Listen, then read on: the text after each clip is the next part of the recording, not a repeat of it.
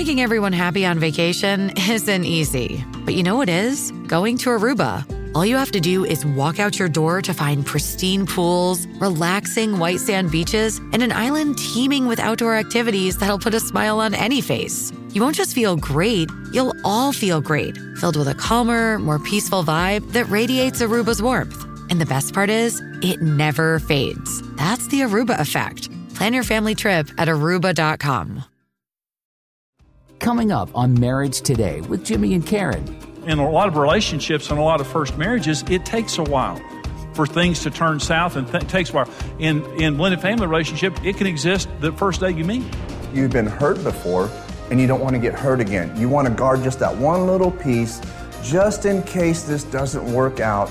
I'm not going to give you my whole heart. You have to rebuild. You have to relearn how to trust. That's what it is.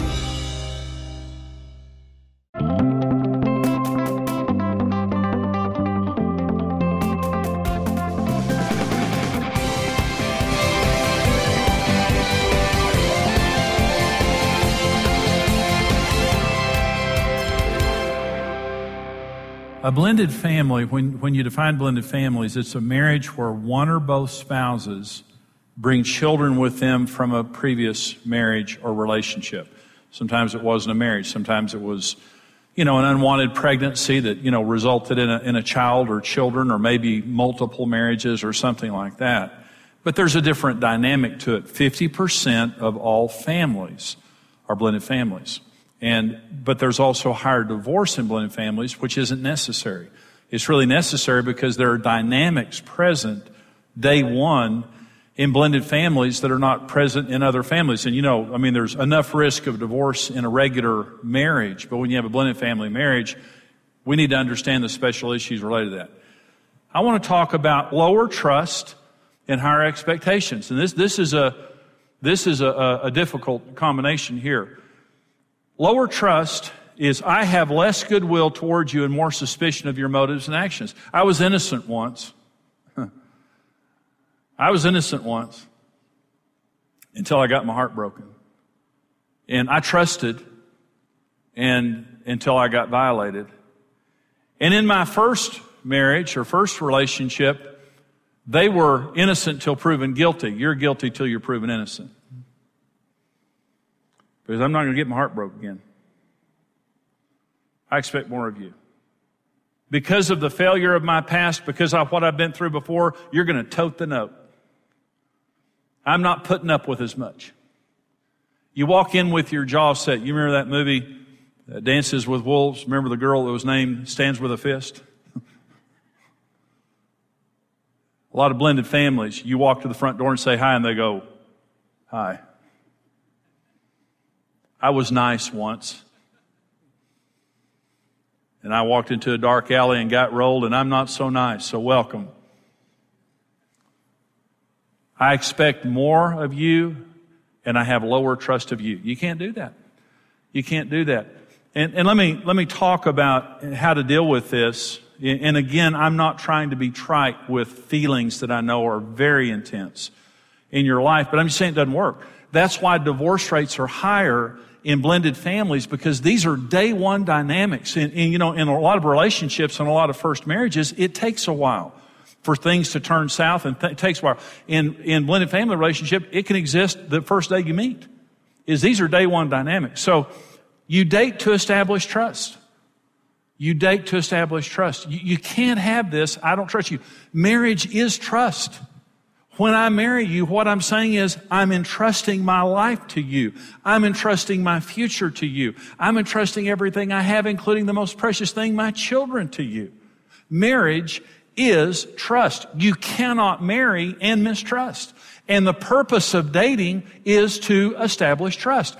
If I have a question about your character, we're going to keep dating. If I have a question about your motives, we're going to keep dating. And we're going to keep dating until we have established trust and we've worked through issues within our lives. So A, you date to establish trust. B, you have to disassociate from the past. You forgive and you go on. And the next thing is you dream new dreams together. You need to have a vision retreat. You need to sit down and you need to talk about what your plans are for your future, what your desires are. And really, you can do this even before you get married, which is ideal. How many children are you going to have? Are you going to have any more children? What are your plans? What are your values? What are your family values? What is it that God has given you as a vision? Because I teach an entire session on how to have a vision for your marriage. What vision do you have for your relationship? Where there is no vision, you can't keep people together. In other words, let me say this another way. The vision for your marriage can't be not to re-experience the past. You can't live with a retro vision because all it does is just drag you behind the truck. You've got to have a forward vision. And when you've had your heart broken and when you've been disappointed in the past and you enter into a new relationship, many times it's like you're going to tote the note, you're guilty till you're proven innocent, and you better do better than this last person in this last situation. And all the pressure then is on that spouse and the vision goes backwards.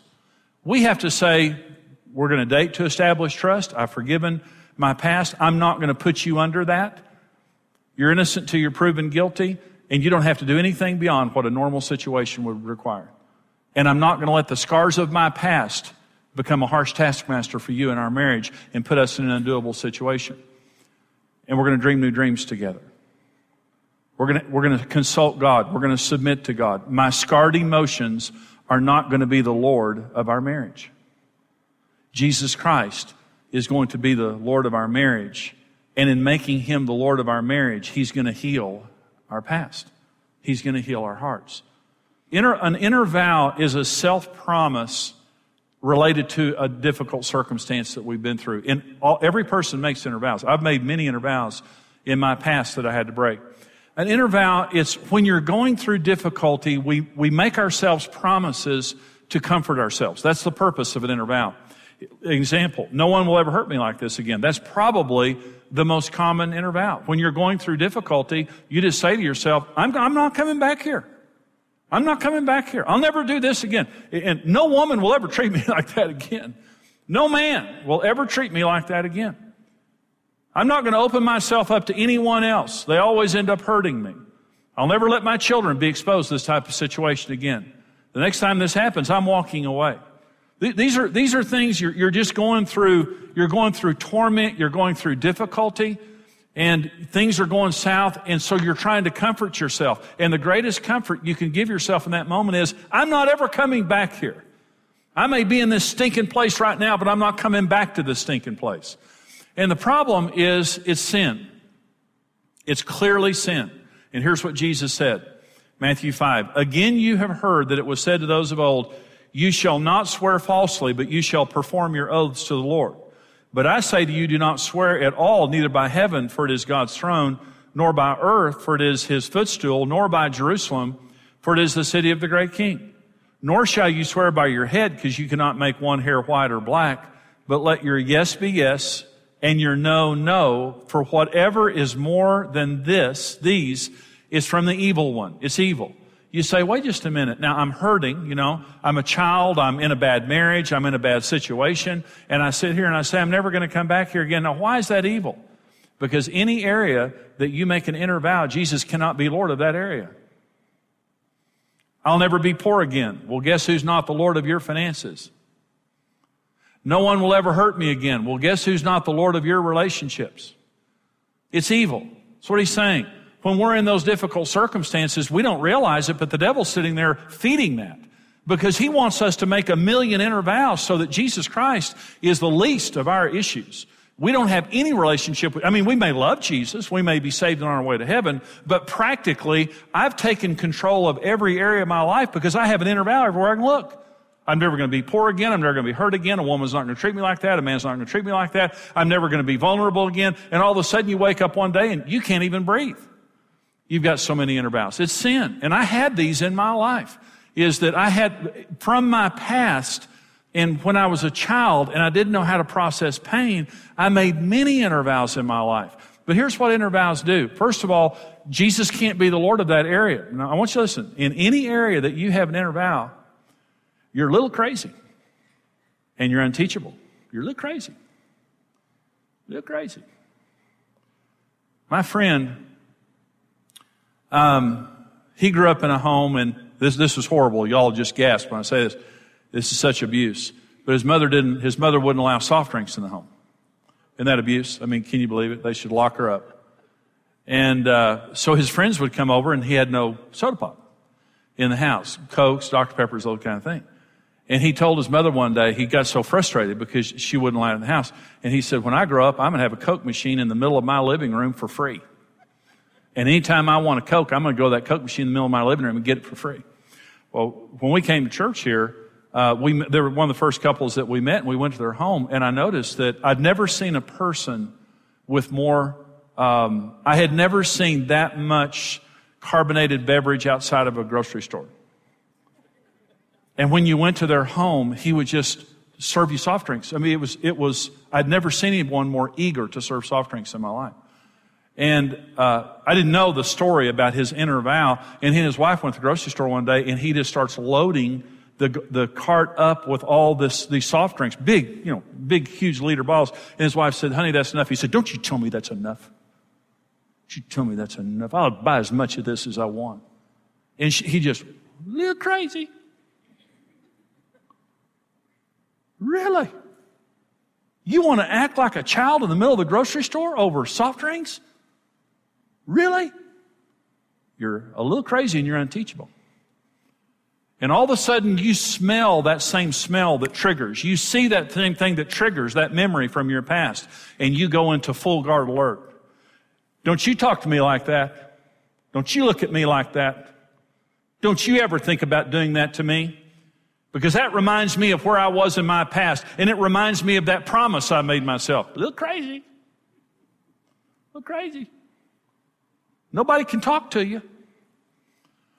You have to go back into your past, and you have to realize every single time you made one of those, you're a little crazy, no one can talk to you, and you overreact.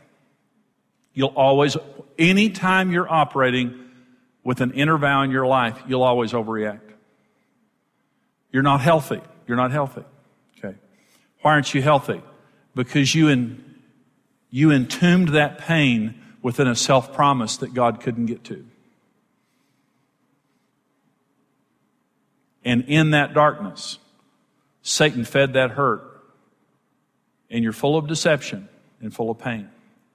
And you have to pop that thing before God can heal it. And all of us have been there. Every single person I've ever talked to has made inner vows. And you have to go back and say, oh, I remember when they hurt me. I remember when that happened. And I remember when I made that inner vow. And you just go back into your past and say, Lord, I repent. I shouldn't have said that. I should have turned to you. And I should have said, this is painful, Jesus. And help me to respond accordingly. And I forgive them and help me and protect my heart. I should have done that. But instead I was mad, I was afraid, and I was hurt, and I made an inner vow. And now I find myself, a woman can't even look me in the eye. A man can't even look me in the eye. And I'm standing in the middle of my living room with a fist. And life isn't working, and family isn't working. It just doesn't work. You have to go back and locate that point in time when you made that vow, and you have to break it like this. Jesus, I repent because I didn't have the right to become God in my own life in that moment. I was hurting and I didn't know any better. I didn't do it because I knew better. I didn't know any better.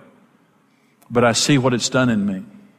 I see the pain that it's trapped into my life and the way that I respond to certain circumstances. I repent for taking control and not giving you control, and I renounce that inner vow in the name of Jesus.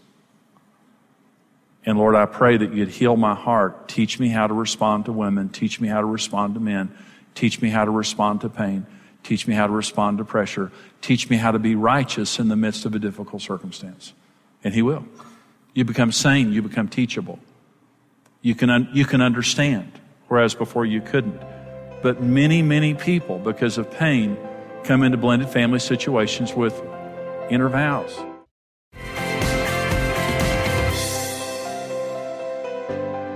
One of the things we talked about in that teaching was, when you're married the first time, typically, a person is innocent until they're proven guilty. But in a remarriage, a lot of times, a person's guilty till they're proven innocent because we've been hurt.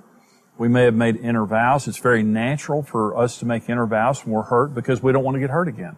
And so literally an inner vow is just a promise that I don't want to go back here, and I'm not going to go back there. But what happens is it causes us to overreact, and now when we get remarried, we're living in the past and not in the future and not in the present. In other words, we can't go forward. We can't look toward a bright future because we're trapped back here. And we're living not to re-experience the past, rather than living to experience God's plan for our marriage. So what we teach people to do is two things, very simply.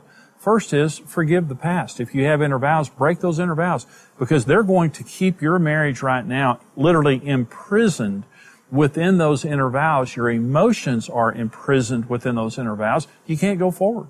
You're trapped in the past, and so is your spouse. So the second thing we teach people to do is to dream dreams together. In other words, have a vision retreat. Why did God put you together? Let me tell you, God didn't put you together not to re-experience the past. That's not why God put you together. God put you together so you could accomplish something important for His kingdom and together to experience what God put you together to experience. So we teach people how to have a vision retreat. And Karen and I have done this for over 25 years. And that is, if you have a remarriage situation, get away for 3 or 4 days without the kids. Get the kids taken care of, get away without the kids, and have a vision retreat. Wake up in the morning and pray and talk. This is what we do, is every issue of your marriage, especially the issues of your blended family, is what do you want to accomplish? What do you believe that God's called you to do? In the areas of conflict, how are you going to resolve that conflict and get over that and to plan a new future together? You wake up in the morning, you pray, and you talk. You write down what you believe God is saying to you. We have a resource here at Marriage Today, which is a vision retreat resource. And it helps you to plan to go on a vision retreat. It talks you through the vision retreat. And then when you leave the vision retreat, you have everything written down. In other words, this is your future. You're not living in the past anymore. You have a future that you're looking at. You can see what you believe God wants you to do, and that then gives you a new lease on life. Literally, when Karen and I did this the first time, it transformed our relationship. So don't live in the past. If you have hurts, forgive the person who hurt you. Ask God to heal your heart, but dream new dreams together with your spouse. And you may want to say to your spouse, it'd be very helpful, in fact, to say to them, you know something? I got hurt in the past. I made some inner vows. I've really been taking it out on you, and I want you to forgive me. I haven't been treating you right. I haven't been talking to you right. I realize I made some inner vows, and there's some unforgiveness there. I've dealt with that, and now I want us to go forward to have the marriage that God wants us to have. You can thrive in a blended family relationship. Your family is special. God wants to bless you, but you have to let the past go to be able to go into the future and have the marriage that God wants you to have. And I hope that's a blessing to you. And I hope this program is a blessing to you. Now listen, half of all families are blended families. There's a lot of them out there, millions of them out there, and they have special problems other people don't have. And so we want this program and this series of programs we're doing right now to really be a blessing to blended families. But we are a mission. We want to come back to you to help you. But we go all across America every day, multiple times during the day, and we reach millions of people in America plus over 200 countries worldwide. And to do that, it takes financial resources. And we're asking you, Karen and I are asking you, would you stand with us here at Marriage Today and help us to reach other couples like you, other blended families like you, to keep little children together with their families, to keep the devil from tearing up one more home. Our nation is literally, marriage in America is under assault. All over the world, marriage is under assault, and we are on the front lines helping people, delivering resources and hope and encouragement to people, and keeping people together with their spouse and also with their children. Would you help us? The information is there on your screen of how you can call, or you can go online, or you can send your gift to the address that's there on the screen. Please give your most generous gift. We are so appreciative of all of you who have stood with us for years. We're only with you right now because of people who have stood with us financially. Please, if this ministry has been a blessing, stand with us financially. We hope that this program today has been a blessing. We'll see you next time. God bless you.